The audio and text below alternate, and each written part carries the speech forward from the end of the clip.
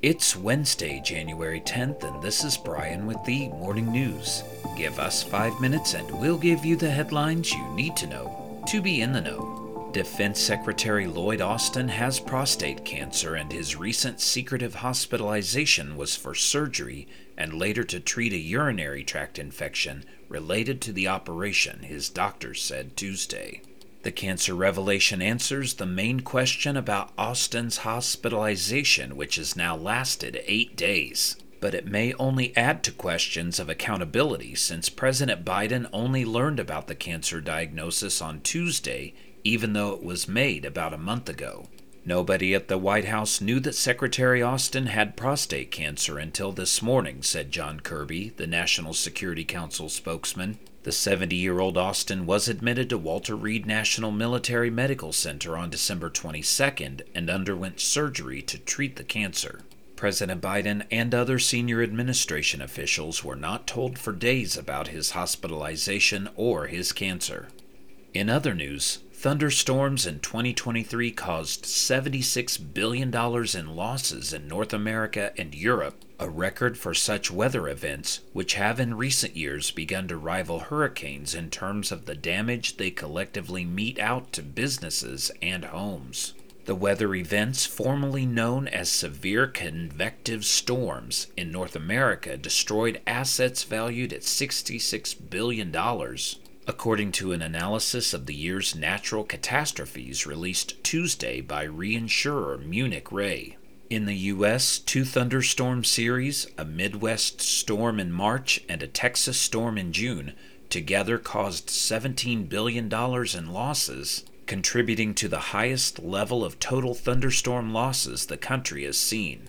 Though insurers classify thunderstorms as secondary perils behind primary perils such as hurricanes and earthquakes, their volume in 2023 led to cumulative losses that outstripped those caused by a season of hurricanes. In world news, an armed group broke into the set of a public television channel in Ecuador during a live broadcast Tuesday, brandishing weapons and threatening station employees as the country continues to reel from drug-related violence. In an attack that was broadcast for 15 minutes, masked men armed with handguns kicked employees who huddled on the floor. People screamed as what sounded like gunfire went off in the background. Ecuador's police said Tuesday afternoon that officers had taken back control of the TV station and detained several people, but did not provide more information. The storming of the station in the coastal city of Guayaquil came as gangs set off a wave of attacks across the country that appeared coordinated and in response to a planned crackdown by the new administration of President Daniel Noboa. Meanwhile, a caravan of about 2,000 migrants resumed their journey this week through southern Mexico after participants were left without the papers the Mexican government appeared to have promised. The original caravan of about 6,000 migrants from Venezuela, Cuba, and Central America had started walking on Christmas Eve. But after New Year's Day, the government persuaded them to give up their march, promising they would get some kind of unspecified documents. The migrants were seeking transit or exit visas that might allow them to take buses or trains to the U.S. border. Migrants set out walking Monday from the railway town of Arriaga, about 150 miles from Tapachula, where they started the original caravan on December 24th. And Walmart has unveiled plans to dive further into the world of artificial intelligence and drones to improve its customers' shopping experiences.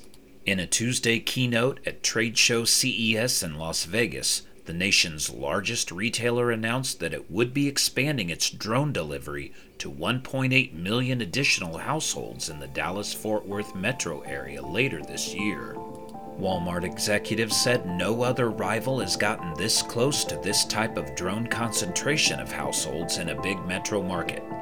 Now you know, and you're ready to go with the Morning News. Share this with a friend and subscribe to us wherever you listen to your favorite podcast. You can also sign up for our newsletter at themorningnews.com. Thank you for listening.